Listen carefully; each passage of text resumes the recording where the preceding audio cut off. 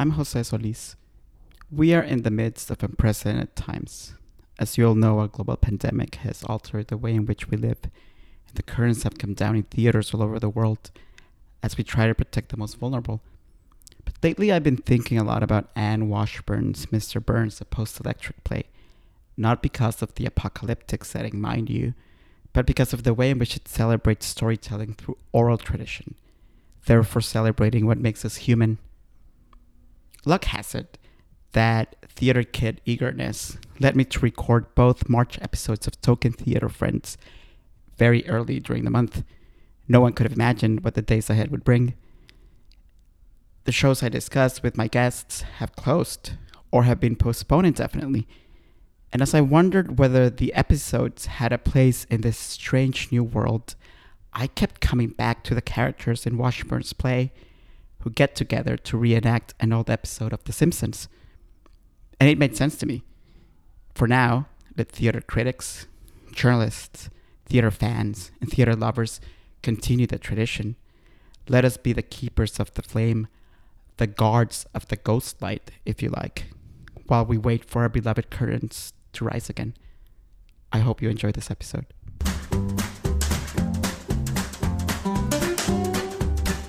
Welcome to Token Theater Friends. I'm Jose, and today I'm here with one of my favorite directors, honestly, and I think bona fide genius. Welcome, Sammi Cannold, or Sammi Cannold. Thank you. Such a joy to have you here, because I have like a gazillion questions, because you are working on so many things at the moment. Like right now, for instance, you have Endlings at New York Theater Workshop running through March. Yes. And then you're also working on your first opera. Yes. Doing Carmen at Lincoln Center. So let's get started with Endlings, I guess. On our previous episode, we had Celine Song and Wai Jing Ho, one of the stars. And whenever I see one of your shows, especially, I often wonder, the moment when you get that script and you open it and you read it, when do you know what the show will look like? I think that, to me, when I read a script and I can see it in my head, or like some version of it in my head, that's when I know that I should try to be considered to direct it. Oh, wow. Where it's like a script like Endlings I read and like saw the whole thing in my head, or at least with semblance of what I thought it looked like. And then sometimes scripts I read, I'm like, this is genius, but I don't. My brain doesn't gravitate towards how to visualize it and how to bring it to life. So. In that case, it's really about that initial impulse of visualization. And for me with Endlings, it was about, because the show's about Korean freedivers, it was about what it looks like to see their work underwater. Of course, it's not the whole show, it's really only 7 minutes of the show, but it was sort of the key to unlocking a lot of other things in the show for me directorially. That's so impressive. So, I don't want to get all metaphysical and stuff, but in a way, it sounds like the projects that pick you. I sort of feel that way. I mean, but in a non-pompous way, hopefully. But it's just that it's about clicking. That it's like it's never a personal thing about who's working on it. I mean, sometimes you're like, oh, I would love to work with that person or something like that. But to me, it's really like, am I so grabbed by the story that I can envision it as I'm reading or as I'm listening or something like that. Or sometimes somebody will say, like, I'm writing a musical about this, and then you're like, I know what that looks like. Or you think you know what it looks like, and then it changes 57 times, and you have designers who tell you what it looks like. But I think that initial kernel is like so key for me. So do you remember, because I was not expecting the answer, so do you remember then, what were the images that, that first came to mind when you're thinking about like Evita or Ragtime? And we're going to get deeper into those later, but I would just love to know about that first impression that you had. Yeah, I think that like in those cases, because they're pre-existing shows that I grew up on, the like visualization of what they could look like was really the moment where I was like, oh, I think I should try to direct a production now. Because like when I was the Ragtime idea came about because I was excited about site-specific musical theater, and made a list of all musicals that could be performed site-specifically and where they could be performed.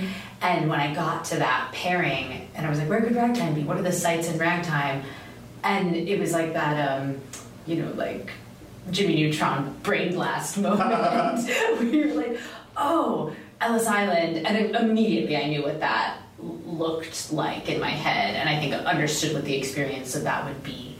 And similarly with Evita, it was like when I read in an autobiography, or not a biography, she did not write it, about trauma in Ava's life as a teenager. That was the moment where I was like, oh, I see two women on stage figuring out what this age difference means. For me, it's a lot of like click moments of instinctively knowing when an idea is like the right one to pursue somehow, or at least the right one to pursue as a starting point.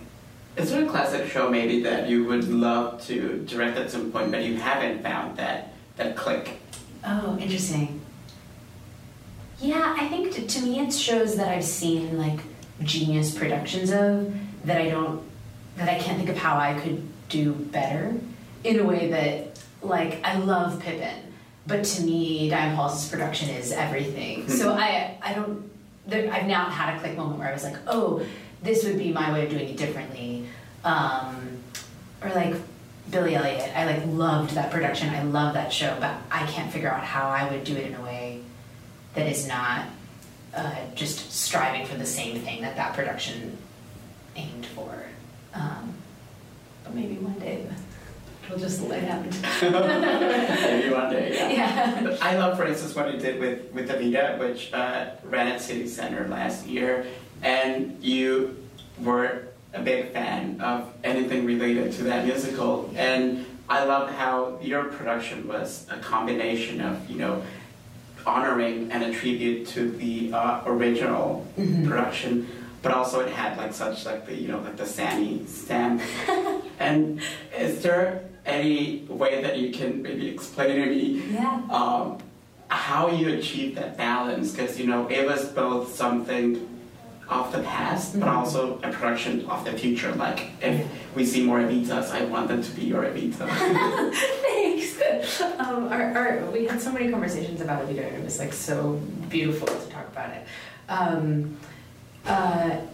I think that to me, when I'm given the opportunity to approach a piece of work that already exists and has already had productions that are brilliant, it's about what it means to tell the story now and in the given place that I'm given the opportunity to tell it. Because, like, for example,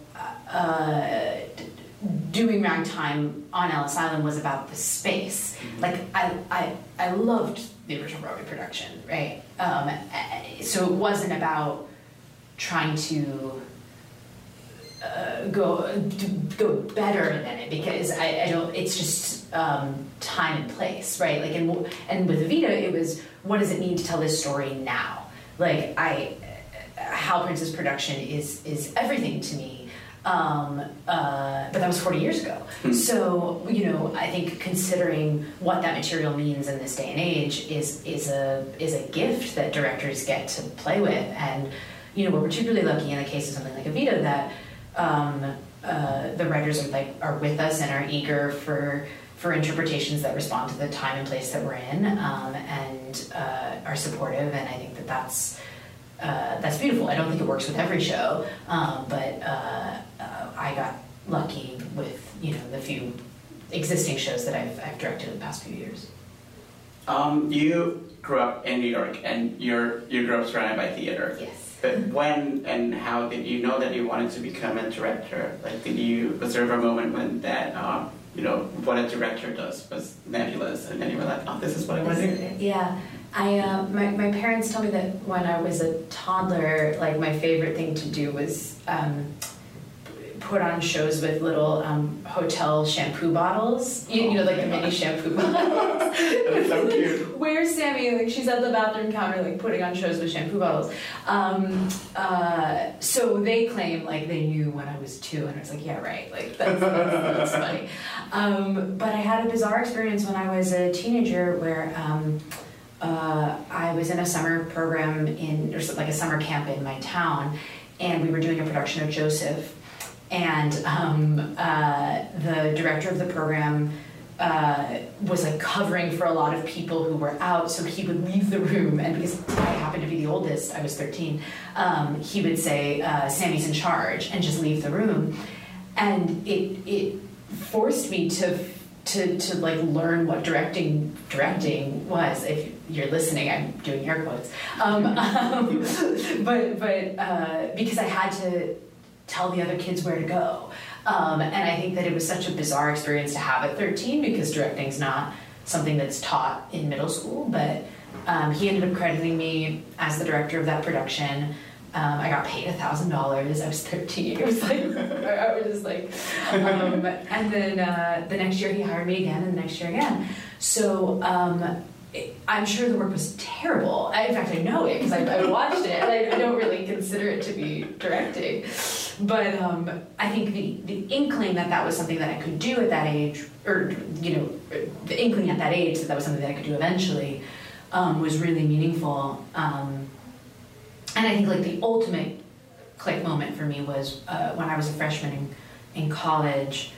I went to go see the Broadway revival of Pippin, and I was turned around in my seat at intermission, and I saw Diane Paulus in the back of the house, and there was something to me about seeing the person whose brain this version of the show came from that sort of aligned everything about what I wanted to do.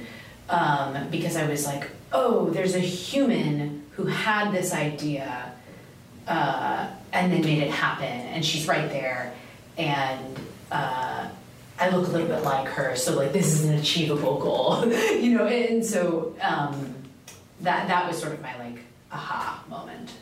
How would you define directing when someone asks you, what do you do, and they have no idea, maybe they've never seen a show before, or they've never seen a movie or a TV show, like, how do you explain what directing is? I'm so bad at this. Because it's so many different things at so many different stages. But I think that, to me, I'm stealing this from someone, I don't know. But it's you are responsible for being the creator of the event, in the way that, like, if the writer or writers are responsible for being the creators of the script, you are responsible for the time that people spend with your story. And so that it covers so many different things, from, like, how the story is staged, to the acting, to dramaturgical support of the writers, to figuring out what the, like, holistic experience of coming to the theater that night is, you know, like, so all of those things. But I think also, you know, I'm lucky to get to work in a bunch of different, like, mediums, in terms of theater, and then, like, theater adjacent mediums, and the description of the job changes depending on any given project at any given time, which is an exciting thing to me, because you get to, you know, flex different muscles. What's the most underrated part about being a director? Oh gosh, I think probably the community. Like, you just don't, and I feel this more so on musicals than on plays, but it's such a gift to have a job where you are required to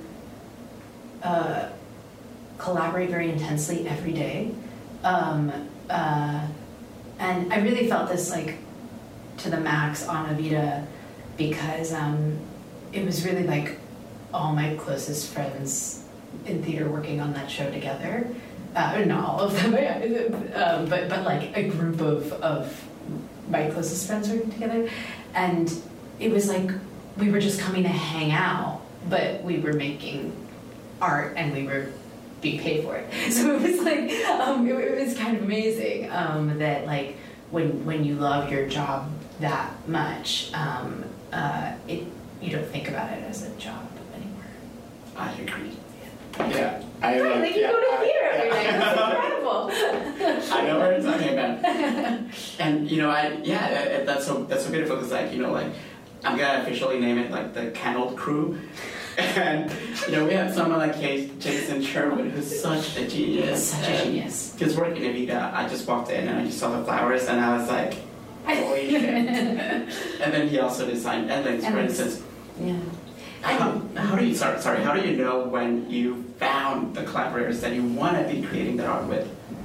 I think you know when you're in the trenches, because it's like Endlings and Evita were both hard shows. Like everything Jason and I have done together has been hard in one way or another. It's not been like, all right, that's done, either because of, in the case of Evita, the very tight time schedule in which we were making it, in the case of Endlings, putting a pool on stage, among other things. And I think you learn a lot about if you are good collaborators when you are faced with like crises, or theatrical crises. And if you're responding with the same level of like calm and creativity, I think to me that's a vibing thing. But he and I were friends. I think this is a pretty common denominator of like my collaborations, that like in most cases we were friends before we started working together. So we had a foundation of like going to diners and talking about art that we could base our work off of. And I've had some amazing collaborations that have just started at the moment of collaboration, but I think that like in the case of Jason and like in the case of Bradley King, who lit both Evita and Endlings, he was the lighting designer on Great Comet, and I was the associate director, and so got to know him for years as somebody who was like passing on the notes, and that was so meaningful to me because we had a working relationship. It was a very different working relationship, but it meant that when we started working together as designer and director, we could hit the ground running in a way that we already had a language, we already knew and respected each other, and so that was helpful. You're about to tackle your very first opera, and you're doing Carmen, which is like, one of the most iconic. Sorry, I don't want to like put pressure on you. No, I could put the pressure on myself. What are you doing, Carmen? Like, I'm so excited. It's funny because I've never directed opera before. I came in sort of with the perspective that like, and also this opera is it's for one night. It's at Rose Hall at Lincoln Center. It's with Master Voices, and we tech, dress, and do the show all on the same day. So, oh my God. Yeah. When they asked me to do it, I was like, what an amazing opportunity. Like, I really want to start working in opera. But just making sure we're all on the same page that, like, I've never done this before. And it's, like, a very fast process. And they were so game and wonderful about it. But I think, much of the work that I've done in theater to this point has been, for better or worse, like pretty concept-y, in that there's been like a very clear sort of version of it. Like in the log line, you can say like, this is the violet that was on a bus, and I was like pretty specific with them up front that I was like, I just want to be honest, like I don't think this is going to be like the Carmen that did this, because I just want to stage it and tell the story in a way that like makes sure that I am serving the building blocks before I try to get fancy, because I don't know this art form. I like go see it, I respect it, but I don't know if I'll be any good at it. And I think that I'm very grateful that as an institution they were like, that's totally cool, it's one night, like stage it and tell the story, and don't worry about concept. So I'm grateful for that. In which ways, if any, would you say that approaching an opera is different than approaching like a Broadway musical? Well, I think language is the first one. So like we're doing the Sheldon Harnick English translation, which I'm very grateful for because I don't speak French. So I guess, but what's tricky about it is there is no recording of the English translation. So I have to listen to the French recording and then understand where what the English is. So it's almost just as hard. We ended up making a sort of like dummy recording to use, but it's been hard to adjust to that because, and I really don't know how directors who do operas in languages they don't speak crack them, because I don't know how I would coach acting if I didn't, or not coach acting, but in opera essentially coach acting, if you don't know what every word means. And I guess part of what I'm learning is that like directors of opera and conductors of opera know every word, like, or at least like Ted Sperling, who I'm working with, who is conducting the opera and he runs the organization. He knows what all of Carmen is, and he's never done it in English before. So I really feel the steep learning curve of it, and I'm trying to catch up as much as I can. But I think my other concern is that my training is to fill every beat in the way of, in musical theater, nobody just stands there for 5 minutes unless it's like a very specific singular number.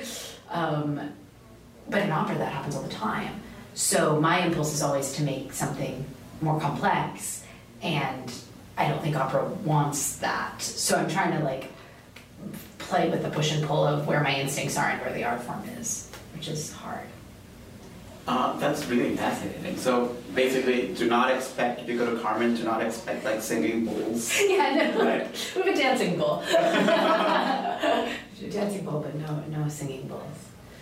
I just thought about the fact that Carmen, in many ways, joins this collection almost of, thinking about like the mom in Ragtime, or thinking about Violet, who's like a very shy, insecure woman who has to find herself in a way. Yeah. And even thinking about what he did with Evita. And Carmen is joining this family almost of unsung, no pun intended, unsung heroines who you're giving them the opportunity to reclaim the narrative of the shows that they're in.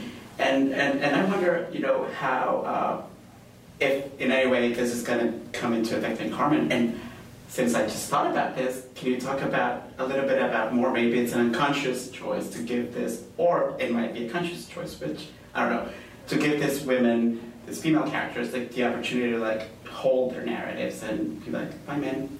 Yeah, I mean, I think it's funny because when in like panels on female directors, there are all these conversations about what does it mean for a show to be directed by a woman, and to me, it's that like I don't think I'm setting out to direct a feminist production of Carmen, and yet every choice will naturally be from the perspective of a woman. So I think that naturally it'll just sort of like trend that way.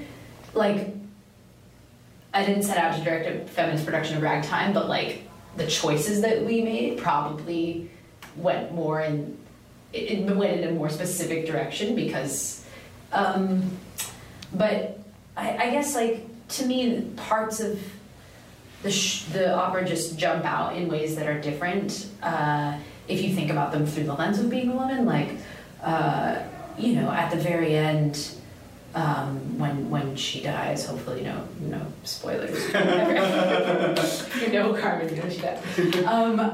But it's so wild to me because the violence sort of comes out of nowhere, and I was thinking about it in relation to like some research I was doing for another project on domestic violence, where I was like, statistics tell us that, like, in cases of domestic violence, the time when a woman or a victim of any gender is most likely to be killed is when they are closest to freedom. Oh my God. Yeah, which is like the moment where they are about to be free is the moment where they are most likely to be killed.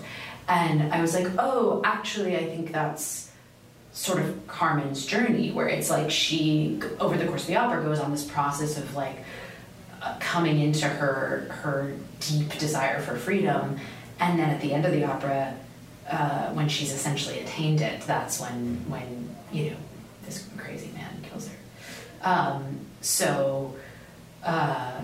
Yeah, but I think, not to say that like you know, a male or non-binary director wouldn't notice those things, but I think that like I'm probably more likely to than the average director because I spent more time thinking about it. Mm. I always loathe to ask, you know, female artists and women about, you know, what's it like being a woman and all that stuff. Because I don't think journalists give women and underrepresented people in the arts enough time to talk about craft, and we're always just talking about representation of that. But I do have to ask about, you know, thinking about just what happened, and now I'm dating the show. What happened this week, where we saw, you know, the most competent women that the Democratic Party had to offer. Yeah. Not the most competent women, the most competent person. Yeah. She had plans for everything, and we saw how the country just turned her, you know, their back on her. Yeah. And I wonder if, you know, this theater is so male-dominated still, and there's like a handful. So what? Yeah. There's a handful of directors like Diane Paulus, you mentioned, Pam McKinnon, and Rachel Chapkin, obviously. But you know, there's like a handful of women who get the opportunity to work in directing. And have you noticed, you know, the field in a way changing and being more receptive and maybe not focusing so much on a person's gender and their sex, and just instead saying this is the best person for this work and for this piece? I wish. I mean, part of me wonders if like the focus on gender is what's needed to get over the hurdle so that it then becomes the norm. It's like the way that people talk about post-racial casting, right? If like we need to talk about it now so that in 20 years we don't have to talk about it, or but I feel it a lot because it's like 90% of the conversations that I have about projects include the phrase "we're looking for a female director" or something like that. And on the one hand, I'm thrilled that people are looking for women, but sometimes don't really know what that means, and sometimes get concerned that it's a box-checking mechanism.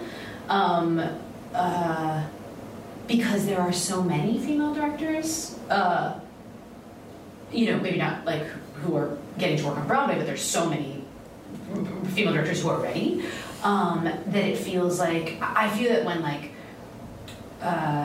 if I end up in a conversation about like directing a Shakespeare play, I've never directed Shakespeare, I'm probably very bad at it, and it feels like sometimes we need a woman, I've heard of a woman, here, come here, whereas we would never, you know, you wouldn't go to Jerry Mitchell and say, come direct this Shakespeare play, unless he like had a specific interest in Shakespeare plays, right? So I think that there's a lack of nuance in the way that like hiring female directors and directors of color is approached in a way, in some cases.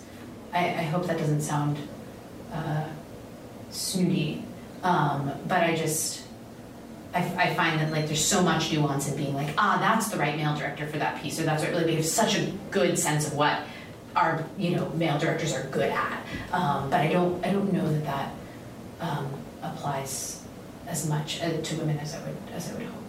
Although personally, and I'm very, very biased, so I'm sorry for saying this out loud, although I would want to see a Sammi Cannold version of every single show. Every single musical, probably. You know, because I've also noticed that theater tends to be also like very like checkboxy. Like, okay, we have Sammi now. We don't need to we don't need to think about mentoring and training and welcoming other young women directors. And I wonder, if you have any, now this is like my Oprah moment, if you have any words of encouragement for so many, I know so many young women who admire you so much, and they're always like asking, like, if you meet her, ask her this and this and this, and what words of encouragement would you have for them? Yeah. I'd say, just to go back to the Shakespeare thing for 1 second, to me there's no problem in somebody saying, I know you don't do Shakespeare, but I think this would be great because this, right? Like, which is different from being like, you're a director, you're a woman, this needs a woman, Shakespeare, right? Like, anyway, that's that. But I feel like,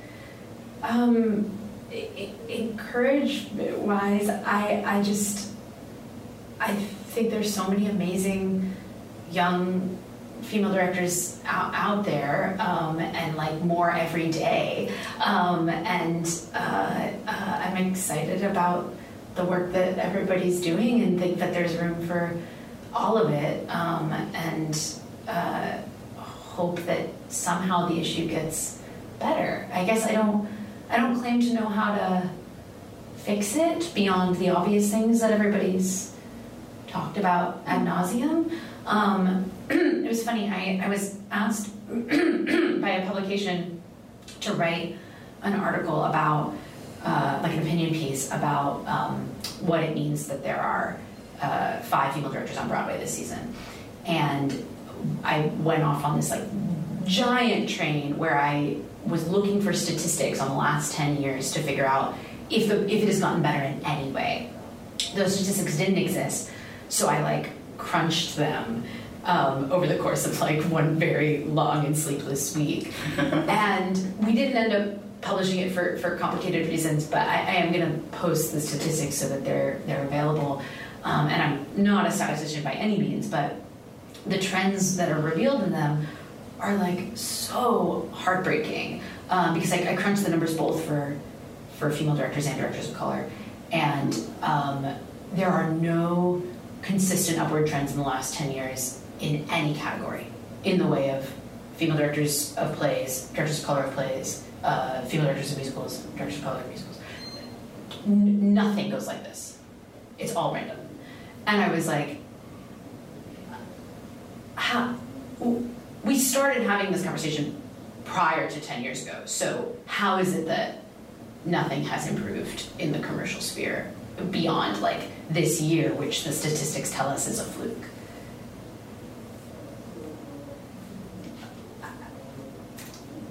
I don't know. It makes me think about what happened a few years ago with the when Hamilton swept the Tonys, and for the first time there were 4 actors of color who won all the Tonys for musical performances, and then the next year we were back to a whole lineup of white winners, basically.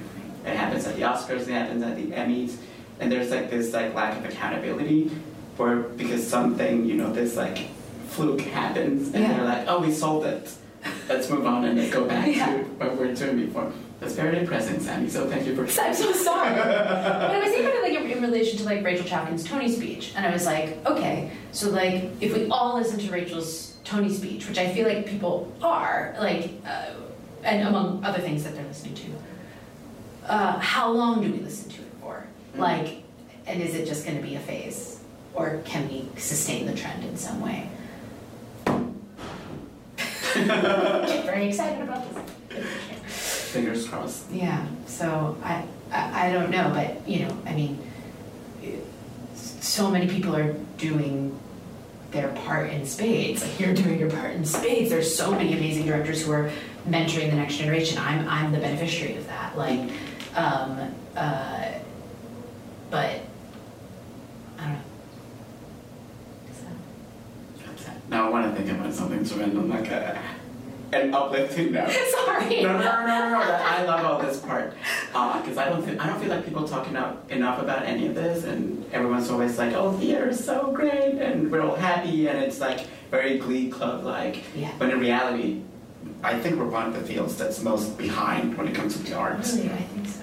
Maybe like, I don't know, like the like fine arts would also be behind, but theater compared to like film and television, which are already very, very, very depressing. Yeah, right. Theater is just like all the way behind. After the run of Endlings at your theater workshop and your Carmen at Lincoln Center, what are you working on next? I'm developing a bunch of different musicals, which I'm having so much fun doing. I'm so happy. And new musicals, and actually 2 revivals. And we're hoping that there will be a future for the Evita from City Center, so fingers crossed. And I am directing a new musical. The one I'm allowed to talk about is called Joy, and it's a new musical that's there's a movie by the same name that Jennifer Lawrence was in. You're doing that? Yeah. Oh my God. I'm very excited about it, and the other 2 I am not allowed to talk about, but that one I'm so jazzed about, and like it's fun for me because my parents and I joke that it's the first thing I've directed where no one dies. Like it's a very like happy. I mean, like there are dark moments in it, but like it's a feel good musical, and I'm like wow. and it's funny because my like sweet extended family from Westchester has been so kind and like coming to all my things, and they're like, wow, you're just like so like dark and serious, and I was like, just like don't come for a while and then come to Joy. Like it's gonna be your thing. It's gonna be so great. I'm really excited about that. Okay, 2 questions. Who wrote that, and have you met J-Lo? I have not met her, but I met Joy, the real Joy. Oh wow. Which is great. I'm going to her house on Monday, which is fun. Yeah. Anne-Marie Milazzo and Ken Davenport wrote it. Wow, that's so exciting. Yeah, and we're doing it with Andy Einhorn among others. So it's fun, and it's very fast tracked in the sense that they started writing it less than a year ago, and we already had a full 20-hour reading. So it's just like boom, boom, boom. In a way that's exciting because most musicals take like 8 years now. So it's so really exciting to be on that. I'm imagining like this like big miracle mob. Busby Berkeley, my dogs are named Busby and Berkeley, so not far off. But no, we're intentionally sort of like keeping the mob imagery out of it. Because it's a show about a mob, but it's a show about way more than a mob. Right. Yeah. Another unsung heroine in a way, right? Right. Yeah. Totally unsung heroine, and a woman who like really carved out a path for herself in business where one did not exist. And I admire her so much, and I'm excited to be telling her story. She has like dozens of patents, right? Because she just kept creating and inventing things that were not around before she was. I was when I started working on it, I like looked in my closet and I was like, oh, I've been using her huggable hangers my entire life. Wow, I love that. And one of my favorite Sammi Cannold facts is how incredible you are at collecting Evita memorabilia. And I had a chance to see all these things that I keep telling everyone, and then I saw this book that they gave the kids, and they had to read about everyone and all of that. And last year I asked you if you had a favorite piece, and you didn't have one, and I was just wondering if by now you have an absolute favorite piece of Evita memorabilia that you own. Oh gosh.